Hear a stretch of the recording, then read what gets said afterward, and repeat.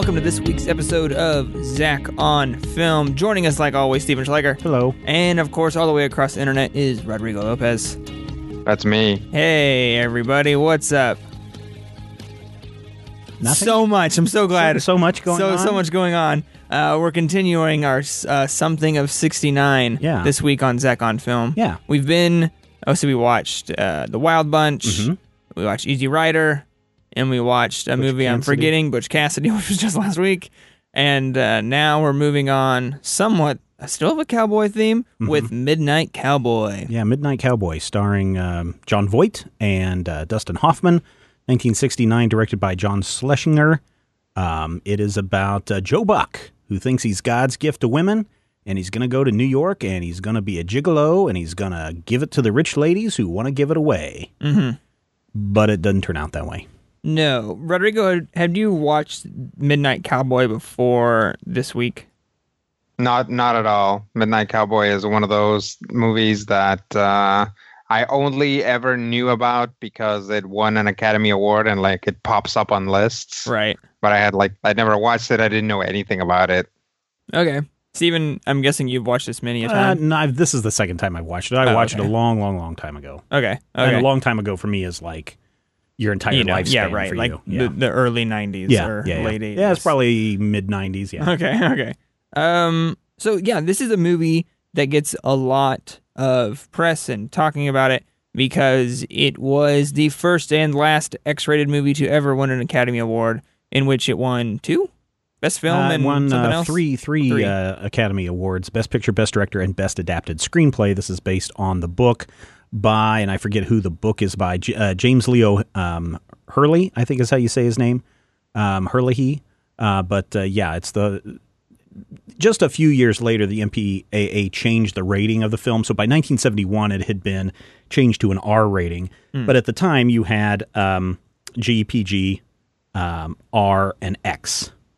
And then, of course, depending on the severity of the X, then you had a double X film or you had a triple X film. Sure. So that's where you have your triple X designation, meaning it's so raw and raunchy that's why today we have that porn industry, which is so hardcore that it's triple X. And had they not changed that, I could see people going 4X, 5X, 7X. That'd be fun. Yeah, no, I doubt that. Well, I know, but...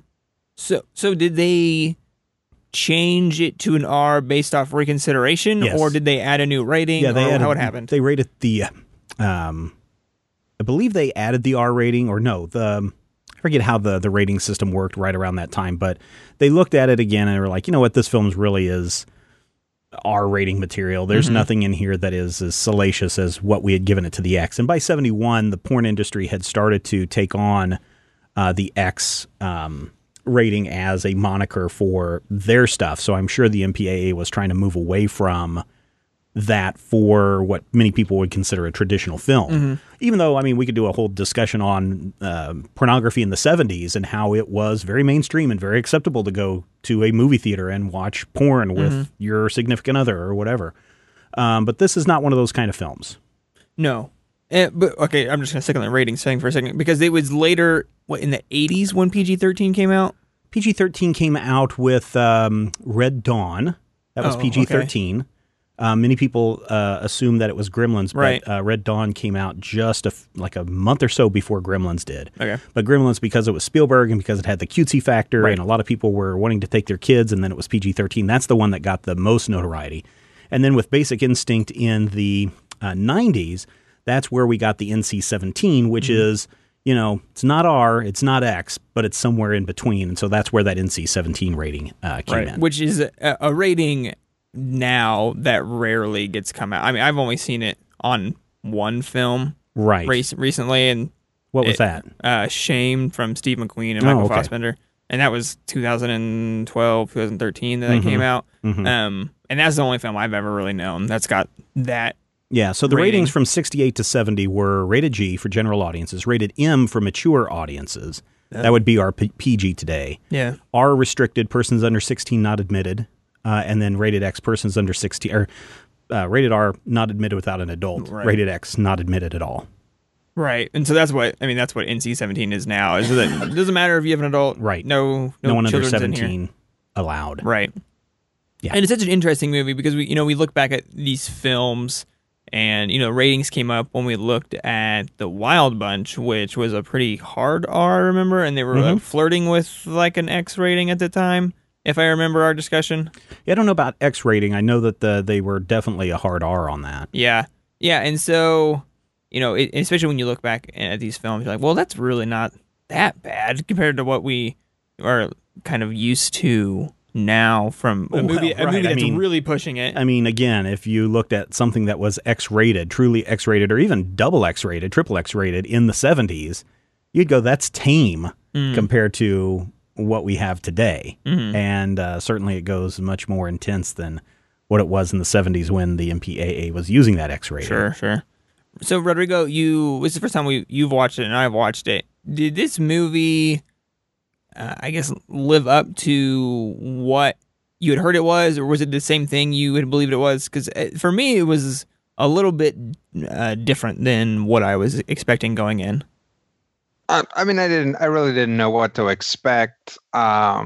Really, what I went in expecting was, okay, so this is a movie from '69, so I'm guessing there's going to be at least one crazy experimental sequence on it. Yeah.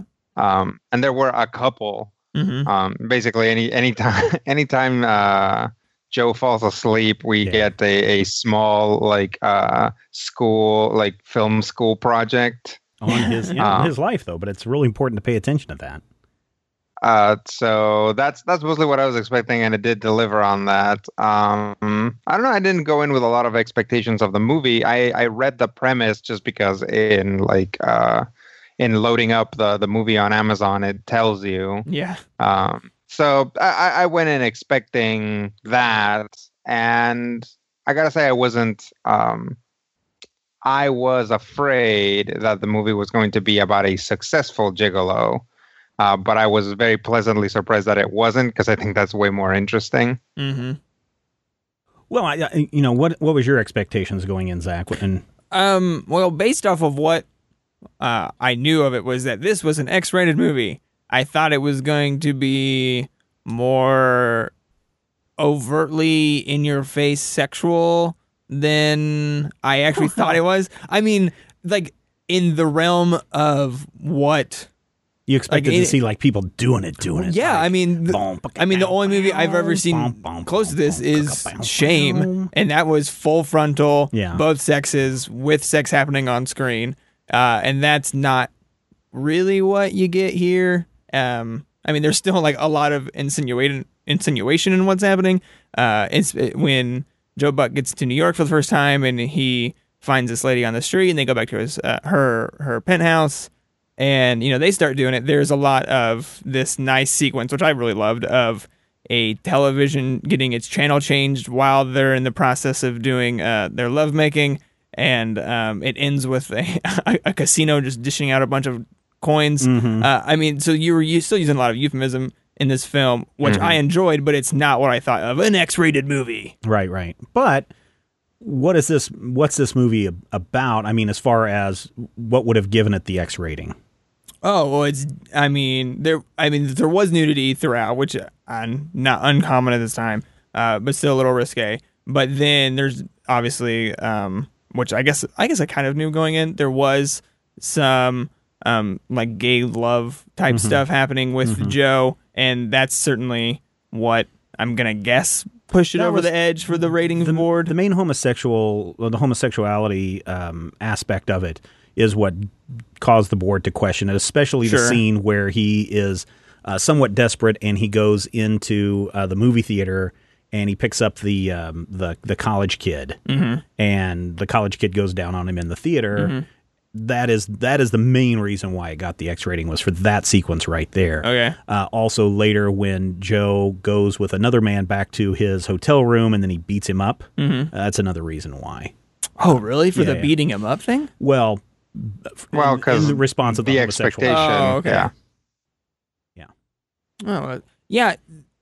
When I guess I'll just say this about the film. When I got to the end, there's not very many times while I watch a movie that I immediately want to start it again. Mm-hmm. It's happened a few times. It's very rare. But when I got to the end of Midnight Cowboy, I wanted to start watching it again. I had things to do, so I didn't. But I felt like, not that I missed something, but I wanted to kind of spend more time with the characters in a sense, in that there was just enough where you're completely, or at least I was completely intrigued with Joe Buck and Dustin Hoffman's Ratso or Rizzo, Rizzo, or whatever you want to call him. Mm-hmm. That when we got to the end, I was like, oh, I think there's more to these characters than I might have picked up on initially, or that this movie is potentially saying a lot more than what I thought it would ever try to do before going in it. And so it definitely left me with a feeling of, I need to watch this movie again. Did you have any of that, Rodrigo?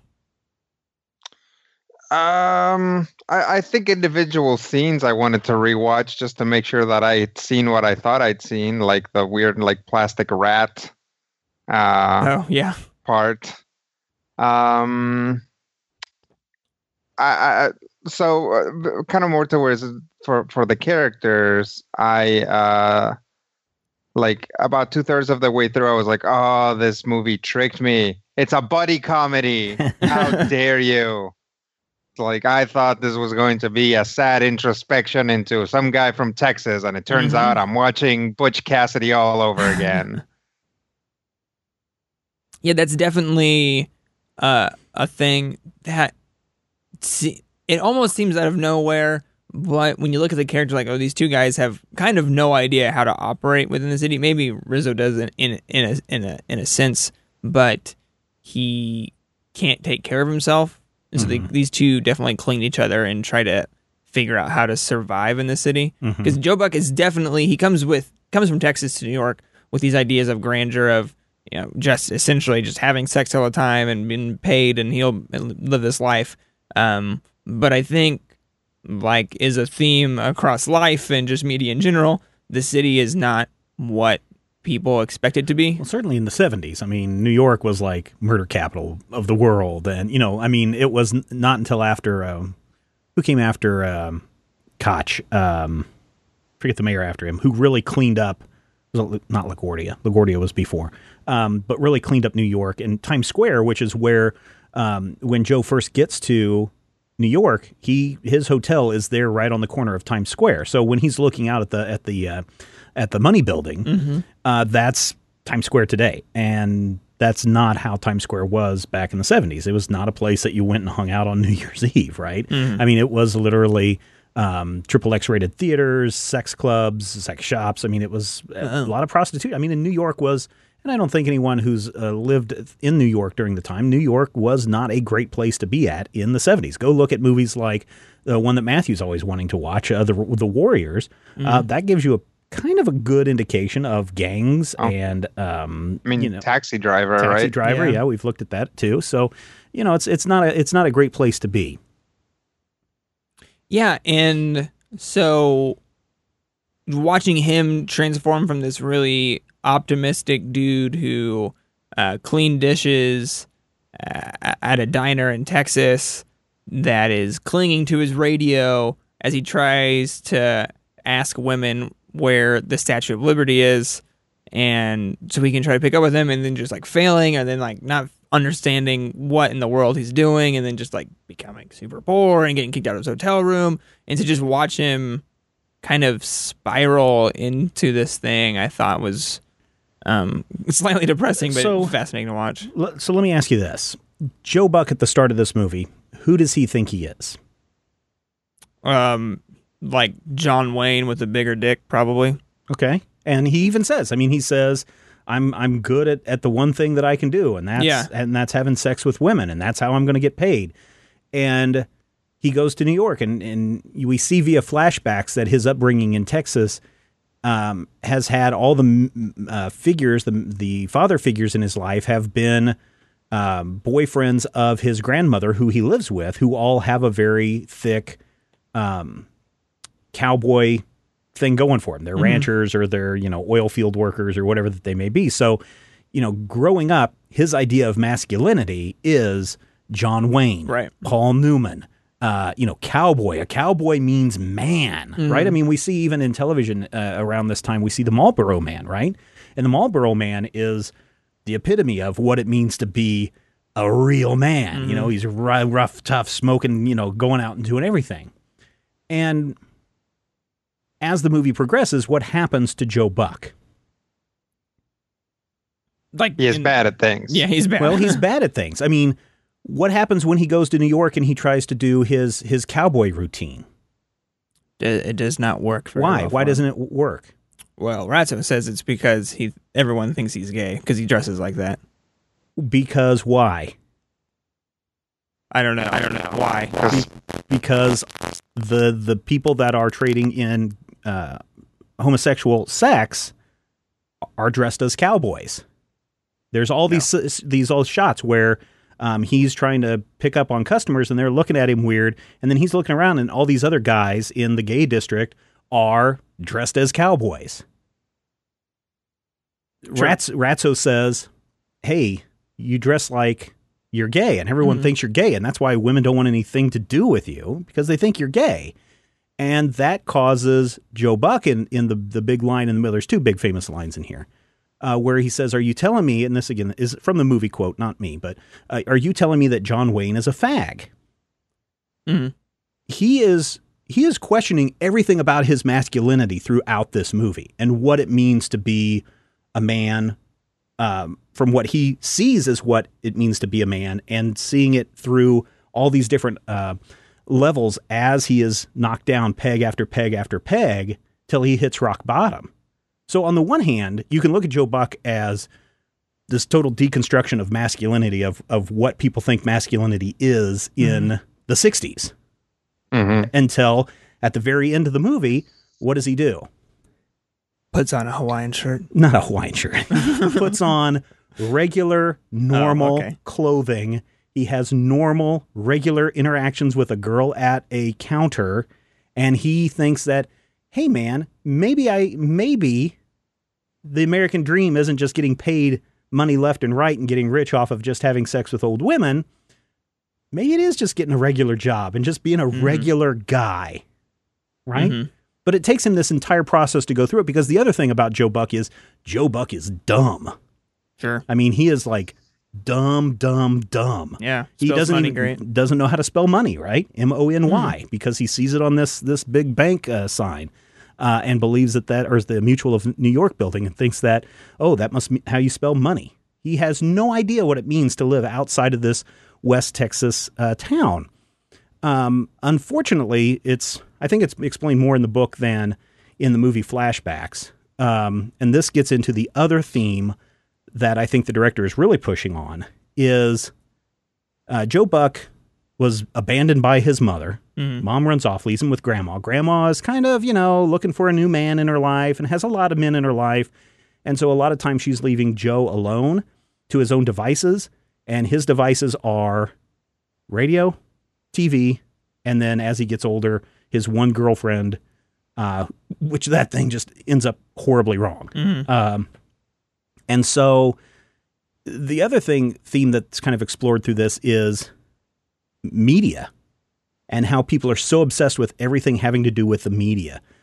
Joe is addicted to that radio, and that is the one thing that he doesn't want to give up above all things, is that beloved radio. He's upset when he has to pay 25 cents to watch television. The fact that the commercialism that is being shown on television while they're getting it on is another thing of, look how it's not the sex that this movie's about. It's about the commercialism. It's about the money. It's about people trying to do whatever it takes to get that money to live up to, from Joe Buck's mind and even Ratso's mind, what it means to be success. I mean, we see Ratso have a dream, and his is, I'm going to start out as just your average Joe in Florida, and then before you know it, I'm going to be running the entire place. Because that's what they think success is. And it's driven by this commercialism through the media that is imprinted on everybody during this time. I mean, the movie opens up with a shot of a billboard that says, if you don't have an oil well, get one. Yeah. I mean, that's about as saying, hey, money is all that matters. as you can get in a movie, right? Is by opening it up with that shot. And we see that you're going to need a lot of money if you're going to survive in New York. And if you're dumb and trying to survive in New York, you're going to lose that money very, very quickly. And by the end of the movie, Joe has to make this decision of, do I stick around here or do I take my friend and get the money and run and try to just be a normal person by the end of the movie? So you've got these two things, a deconstruction of what it means to be masculine in the 60s and 70s. And then you have this idea that people are just obsessed with commercialism and making money, and that's all driven through the media. So those are kind of two big, powerful things that I see going on in this movie that may not be apparent to audiences, because the main thing is, oh, here's this guy, he's going to go have a lot of sex, and so people get that in their mind, and they may miss out on all this other stuff that is subtly, although you did point it out that it was a hilarious scene when he's getting it on in the hotel room and the commercials and everything are popping up. There's that other aspect of this movie as well. I don't know if you guys got any of that or not. No, what do you think, Rodrigo? I mean, I definitely saw it as this kind of condemnation of kind of like the cowboy idea. Is like, here's a guy who's not really a cowboy trying to be a cowboy, and nobody cares. And by the end of it, he's done with it. It's kind of like this childish thing. So I saw it, maybe not so much as an indictment of that toxic masculinity or whatever, but really more of an FU at the previous genre of dominance, right? It's like saying nobody cares about cowboys anymore. Guys, nobody cares about cowboys anymore. Which is funny because there are all these quote unquote Westerns that came out on this same year. And when we look at the Wild Bunch, where the point of the Wild Bunch was, okay, people want a cowboy movie. I'm going to give you a cowboy movie that shows you what it means to be a cowboy and having to kill and be a bad guy and do all of these things. And then you've got Midnight Cowboy, the Wild Bunch, and then you've got Midnight Cowboy, which is just basically, like cowboy means something else to everyone else. So yeah, it's interesting to look at that. Well, especially all of the films in some way have been this removal of the cowboy mythos, or at least the people inside of the movie are moving away from it. We've seen the Wild Bunch as like, well, this is it. Like, we're pretty much done after this. We see the same thing in Butch Cassidy and Sundance Kid. They're all like, well, this is about our time. There's a bicycle now and our horses are going away. And Easy Rider is more of a modern day thing of like, hey, look at this. We have these sweet motorcycles now and as a whole new genre. And then, literally in Midnight Cowboy, he's like, well, that's done. That's not what I thought it was. It's time to move on and see what else is new to kind of portray inside of America. Yeah, I thought the last bit with Joe Buck, especially when he's talking about just getting a job, and it really is. It is almost the anti-American ideal in a movie, because in a movie we always like, well, who's the guy that just makes it big and we just follow him. We don't follow, generally, like, the hero doesn't become a guy that works like an 8-to-5 job and then goes home and just kind of lives his life and is a quote unquote normal American. Because in movies or in media in general, the normal people, they either have to be something weird, or they have to make it big. No one just gets to be like a normal human in movies. Everybody, and again, the media does this, right? This idea of, here's the American dream, is you get rich or die trying. And the idea is, you come to America, you get rich. Doesn't matter where you go, you can get rich. New York, being the center of the universe from many people's perspective, is the place where you go and make the big money. That is where you go and become successful. So at the end of this, when he flees New York broke and decides that, well, maybe I'll just get another, regular job, is that not another slap in the face at this perception that media has created of what the American dream is? Maybe the American dream is just a happy, normal life. Maybe washing dishes isn't so bad. Right. So, yeah, it's interesting. The flashbacks to Joe Buck's upbringing and his the sex he has with his girlfriend and that whole traumatic sequence play man, they play an interesting role in the film and made me question, like, what are they trying to say through this? And I don't know if it's the best way to get across what they're trying to say or the most right, or like there's some weird repercussions. I felt they could have you look at it in 2016 or watching this film, well, that seems not how things are going now. It's you don't want to. No one would put those sequences in this film. There's a guy who's now just obsessed with sex, and why? Oh, because he had a really sexual grandma, and then as the really weird one for me was when Joe was in the theater pulling the trick with the high school kid, right? And then was that the flash? That wasn't the flashback to his grandma. That was the flashback to his girlfriend. His girlfriend, and her telling him that, "Oh, you're the greatest, Joe. You're the best." Oh, okay. So there's so many that I'm getting confused because there's that one, and then that scene continues where some boys, where jump them. They are both victims of a gang rape, right?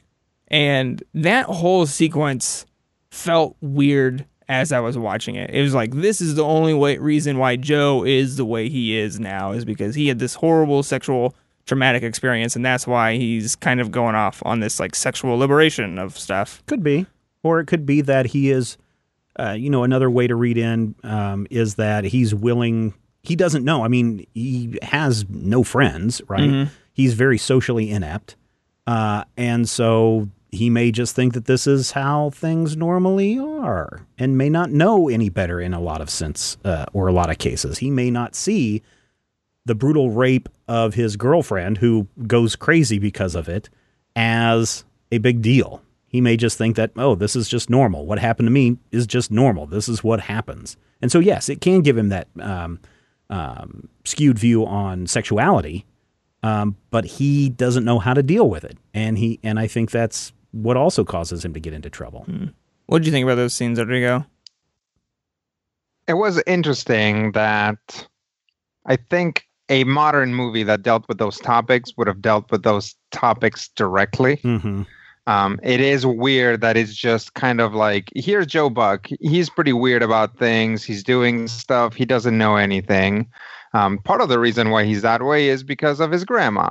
Part of the reason why he's that way is because he and his girlfriend were raped. Part of the reason why he's that way is because he's from Texas. And none of these are any particularly higher or lower on the list. It's just generally speaking, this is what he's about. Yeah. Mm-hmm.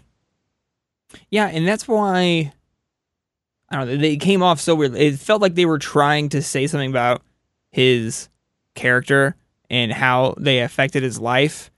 And they don't, in my mind, give enough time to any of those scenes that you can't really figure out how Joe feels about them now that he's in New York City. Well, because now he's finally starting to process it, right? I mean, you grow up with this idea of what it's going to be for you to be successful. And then you're like, hey, I'm going to move to California and I'm going to get into the movie industry and it's going to be super easy and I'll just have money falling off the trees left and right. What's the reality? Well, it's dirty. It's hard. It's not as easy as everyone says. And maybe you're not as great as everyone says you are as well. Mm-hmm. And so going through that boot camp, so to speak, going through that trial by fire, you find out, oh, maybe I'm not this God's gift to women or man or whoever. And now I need to reevaluate my life. So a lot of the time is him just sitting there quietly trying to take in stuff. Some of it may be because he's socially inept. Some of it may be because of the past trauma. But it could also be that he's really trying to question, what am I doing? What does all this mean? How am I supposed to figure out my place in this world where everything I've seen on television and radio is wrong? Mm-hmm. And film, I suppose, too. We need to hear that. Sure. So I think that, he is processing that stuff. We just don't see him verbalize that stuff. We see him try to, especially in the conversation with him and Ratso about why he dresses like a cowboy and the John Wayne conversation. That's him verbally trying to express his frustration over this is not what a cowboy's supposed to be. Cowboy's supposed to be rough and tough. I am a cowboy. And everyone's telling him no. And he's trying to process that so hard and he just can't until maybe the very end. Yeah. I think the John Wayne sequence between him and Ratso was kind of it felt familiar in a way to me, in the way that these guys react. Even, we're talking 50 years after this movie is made is when I'm in high school, and the way they are negatively accusing someone of being gay is this very familiar pattern of speech, I think, between guys.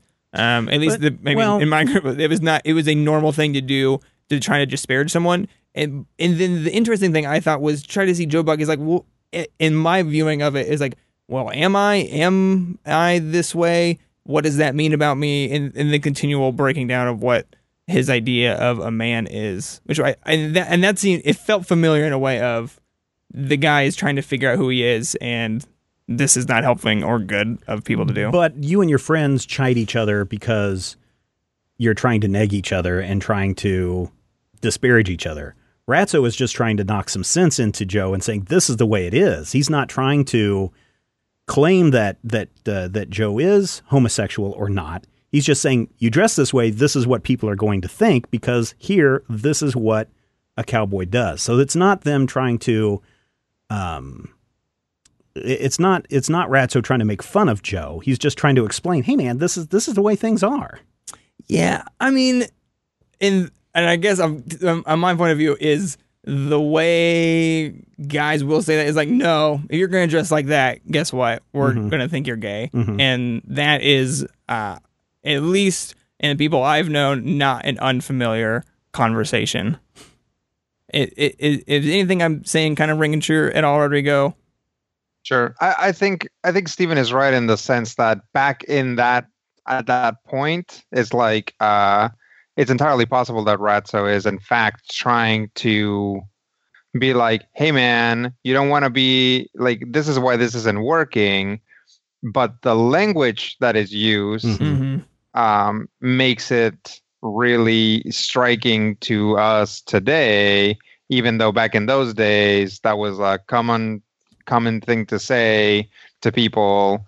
And no, like this movie isn't X-rated for language, it's right. It's X-rated for it is in fact X-rated for the implication of gay sex.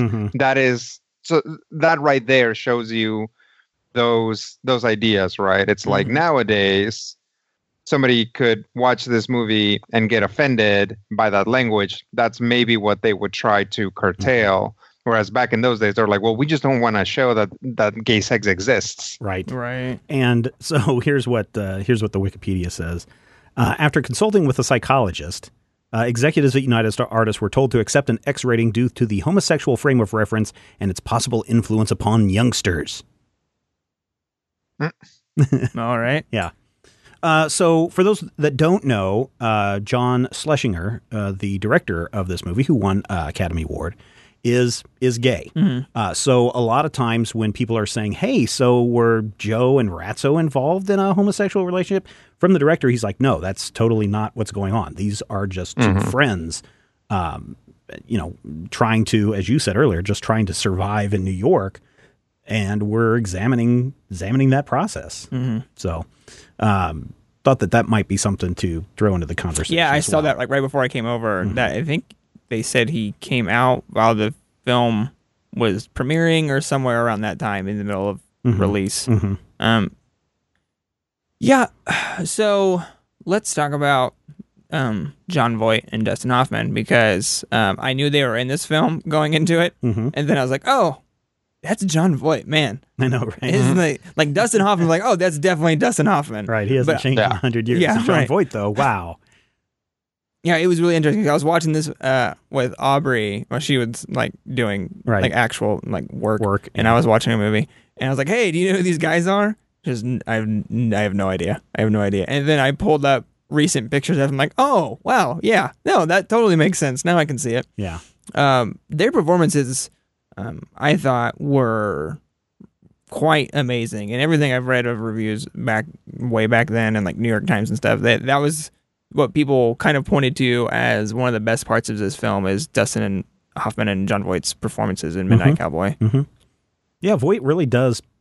I mean, he looks good. I mean, and again, for people that only know him from today, and as the father of Angelina Jolie. I always forget that. Yeah, you look at him and you're like, that's not Jon Voight. Jon Voight's a stooped over old man. But no, he really looks good in this film and really pulls off the dumb Texas part. And he's from New York. He grew up in New York or in that area. So, he did a fantastic job in this film. And Dustin Hoffman grew up in Los Angeles. And I think his performance of Ratso is really good too. I mean, we don't get very much backstory on the Ratso character, except that his father was a shoeshine guy and died. And Ratso has a handicap, and so people just dismiss him from that, and so he's had to scrape by. But he brings such a performance to this as well as this very skittish. He looks and sounds like a rat. And you can really see him living in a rundown building all his life. And if I'm not mistaken, Rodrigo, your favorite Muppet is based on Rats. I guess he's not my favorite. Oh, that's right. It's man. How could you pick a favorite? But I like immediately the name. I was like, hey, I know a rat named that. Mm-hmm. Pretty much verbatim. Yeah. So I guess it's weird. It's weird when you work yourself backwards from things like that, right? It's like, here's a thing that I encountered as a child that is a reference to this. It's like finding out who Bugs Bunny is supposedly based on, right? Yeah.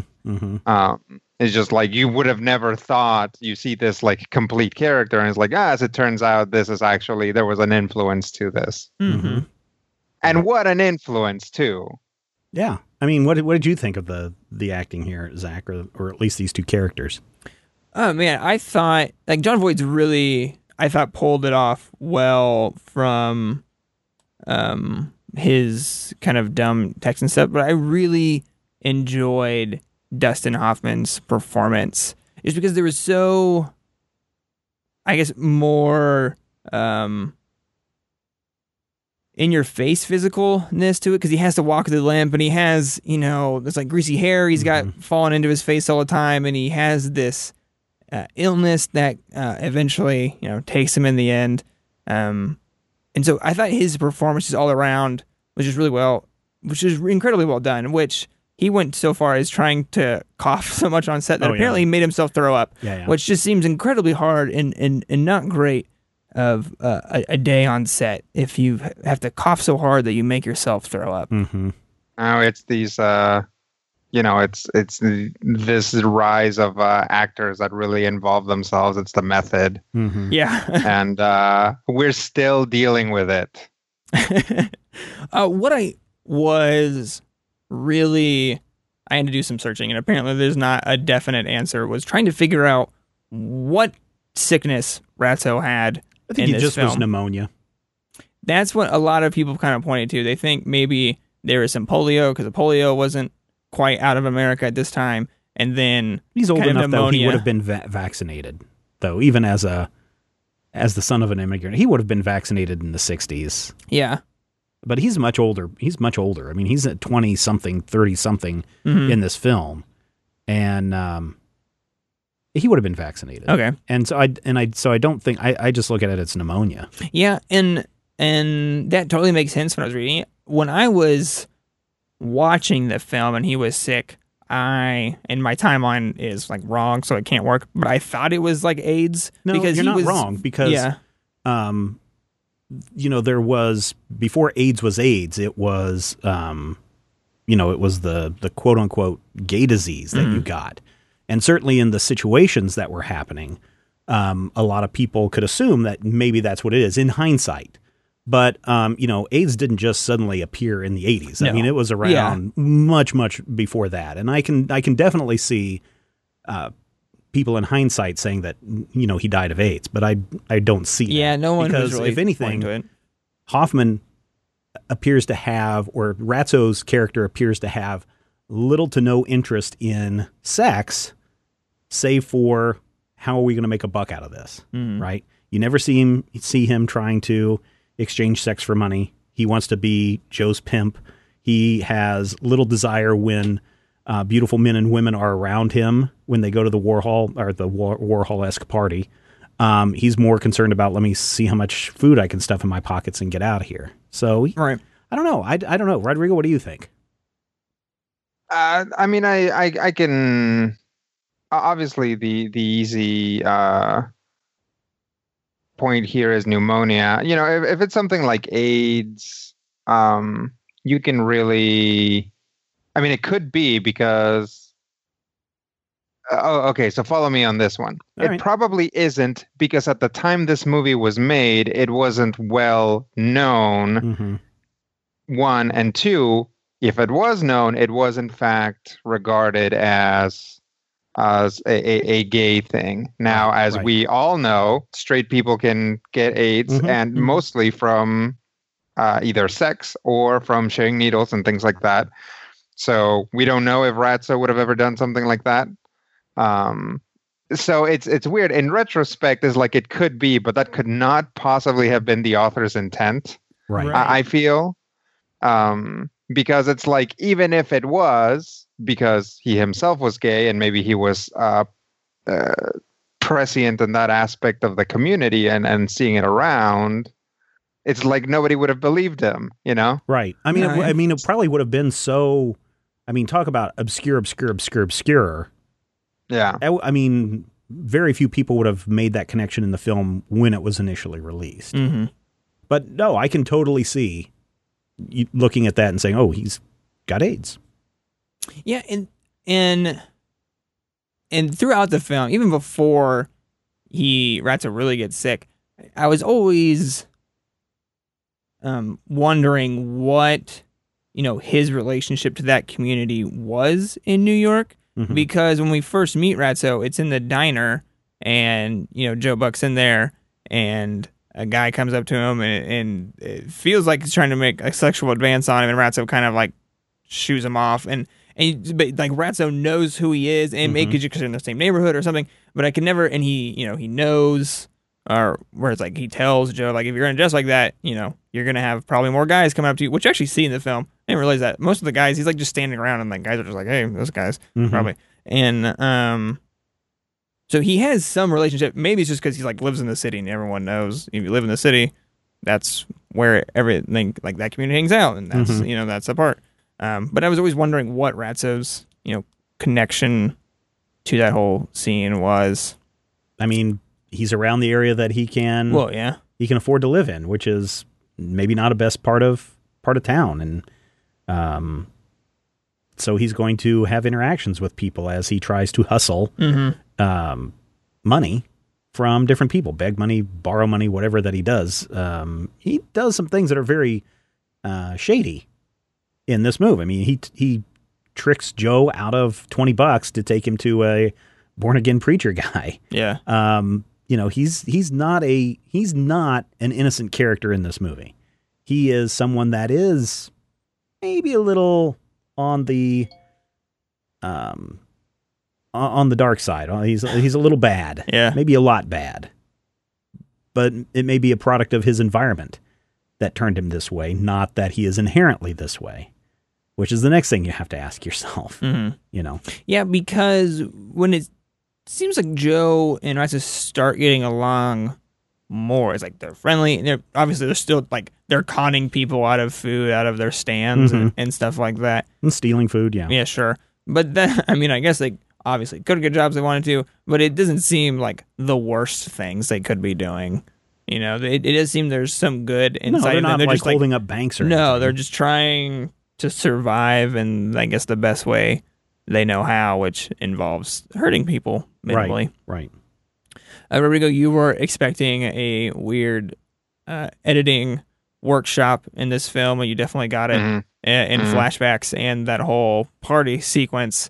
Did that scene do its job better of trying to reference all of these new film techniques that are coming out than, say, like the LSD trip in Easy Rider or anything like that? Yeah, I thought here they found a good uh, first of all, they were kind of conservative with them. They didn't last very long. Mhm. They were used multiple times, but most of the time they had like a clear purpose. And I think that's nice. At least, you end up with when new techniques, or like when uh, a group of authors gets wind of something cool that's happening like over there, they'll want to copy it or incorporate it into their work. And a lot of the time they have a hard time finding a place for it. So it's just kind of like this weird out of place thing. Yeah. I thought all of those scenes felt motivated here. If for no other reason that we spend a lot of time inside Joe's head, and actually some amount of time inside Ratso's head. Mm-hmm. So those scenes seemed motivated. The moment where the moment that the way that we perceive the events of the movie start getting distorted makes a lot of sense, right? It's something like the acid trip, or like the guy takes drugs at a party scene is now so ingrained that it's almost a joke. Yeah. But presumably at this stage, it was still a fresh trope that could be used without irony. Yeah, it did seem, kind of like we talked last week with Butch Cassidy and Sundance Kid, where the greatest thing that movie did was make sure we weren't bored, or they just timed everything perfectly. They did, I think especially that party scene did not continue on with the craziness so long, or if it even found ways to stay in the party without getting too crazy. It's like, Joe Buck's getting a little high. Maybe for the first time. Yeah, and so that's going on. Whoa, let's pump the brakes really quick. Ratso's going to steal some food. Yeah. And we're going to have a scene of Ratso stealing some food really quick. Right, and it actually advances the fact that there's something physically wrong with Ratso as you go, right? It's like, let's spend some time at this weird New York party, but actually, essentially, the moment that they get invited to this movie starts really he's been coughing all along, but the real setup that actually he's really sick, like really, really sick. Yeah, so I thought that scene was really good. And I had problems tracking some of the flashbacks / looking forward scenes, because one of the weird ones was Joe Buck is writing a postcard back to his coworkers. He's like, "This is where I am, and here's an X," and then he never actually sends it, does he? He like flashes forward to the cook in the kitchen just looking at it, and then he's like, never mind. Yeah. Yeah, it's like I guess he imagines him getting it, and then he's like, nope, he's not gonna care. Right. I guess. I mean, it's interesting. It's interesting because you're like, oh, this is a flash forward to him getting this letter, and then it's like, nope, I'm gonna tear it up and throw it out the window. Yeah, so there was definitely some interesting techniques used, and I mean, for the most part, I thought they were used fairly well. Mm-hmm. Steven, is there anything that you didn't particularly like about Midnight Cowboy? No, I think it's a fine movie. I wish they were a little bit more. I wish they could have delved into Joe Buck's backstory a little bit more. I wish the flashback dream sequences were a little bit more explicit. Not explicit in as far as giving it an X rating, but explicit as, what is his major malfunction? I mean, he was in the army. I mean, there's a scene where he comes back and he's sitting there in the army. Scenes about the war. Yeah, and it's like because he would have been in.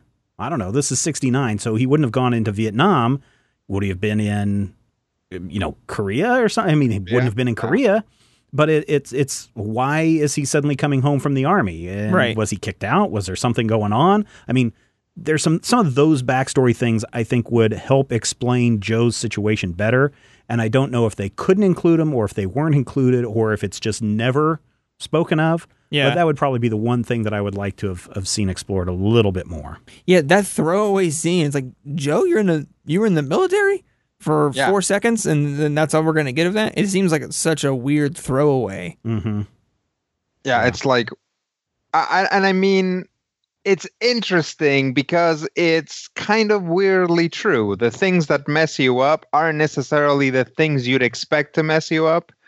You know, if you've ever had like a deep conversation with someone else and they suddenly start talking about this dog they had for 2 months and then it died, you know, or something like that. It's like, yeah, the things that mess people up are sometimes not the fact that they were in like an abusive relationship with someone, or, you know, they manage a way to like pull out of that and move through. But the things that like really stick with them sometimes are the things that you wouldn't expect, and you'd think his time in the army would be important, emblematic. I mean, Well, you know, he actually probably knows how to actually shoot a sidearm, which would be good for a cowboy, but that doesn't ever factor into it. No, I mean the when his mom drops him off, he's dressed up in what we presume is a his dad's hat and, you know, little kid army outfit stuff, and then later he's grown up and it looks like he's a private in the army. So it's like we don't even know anything about his dad. Apparently there's some military connection, but it's just really, really weird. Some of the things that were shown in his backstory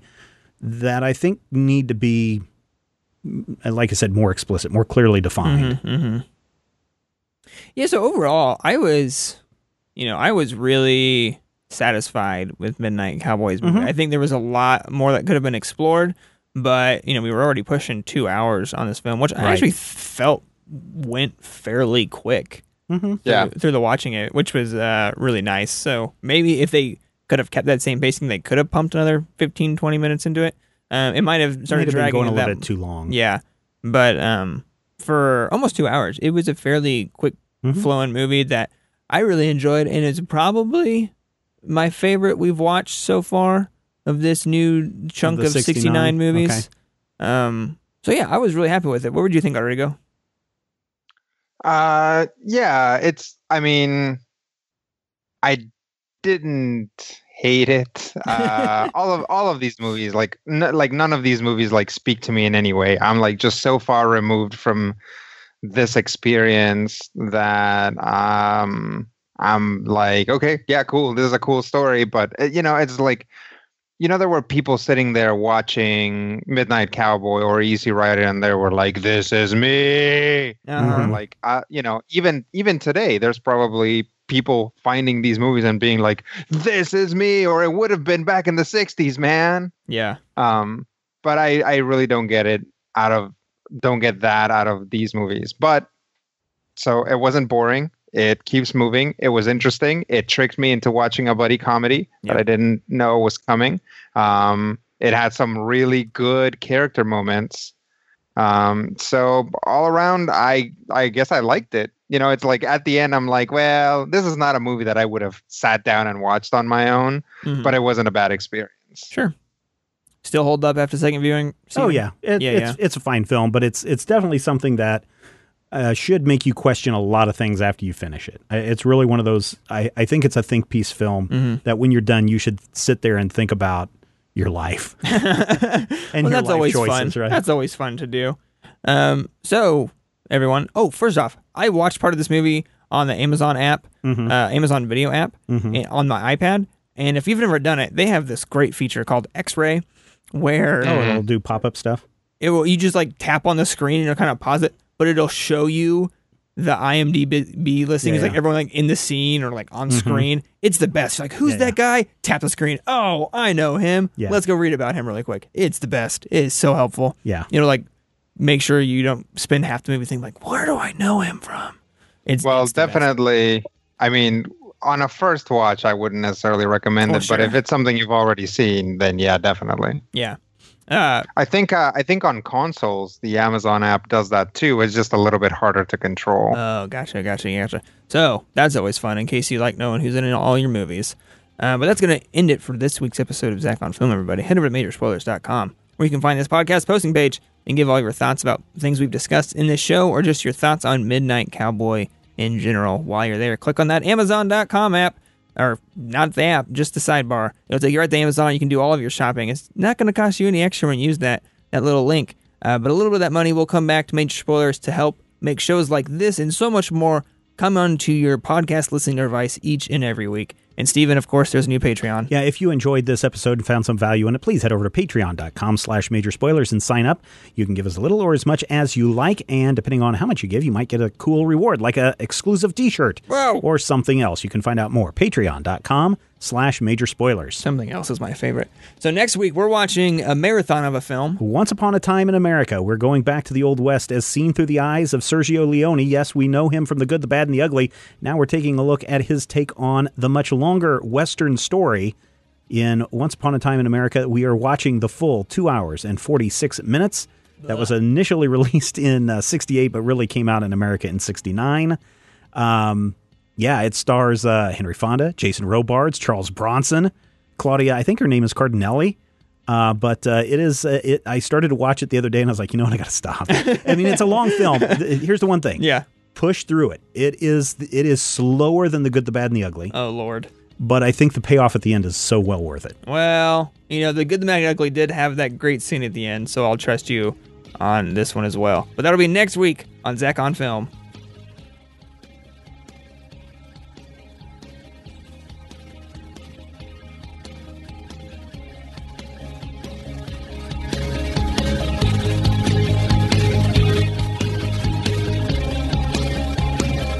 This podcast is copyright 2016 by Major Spoilers Entertainment, LLC.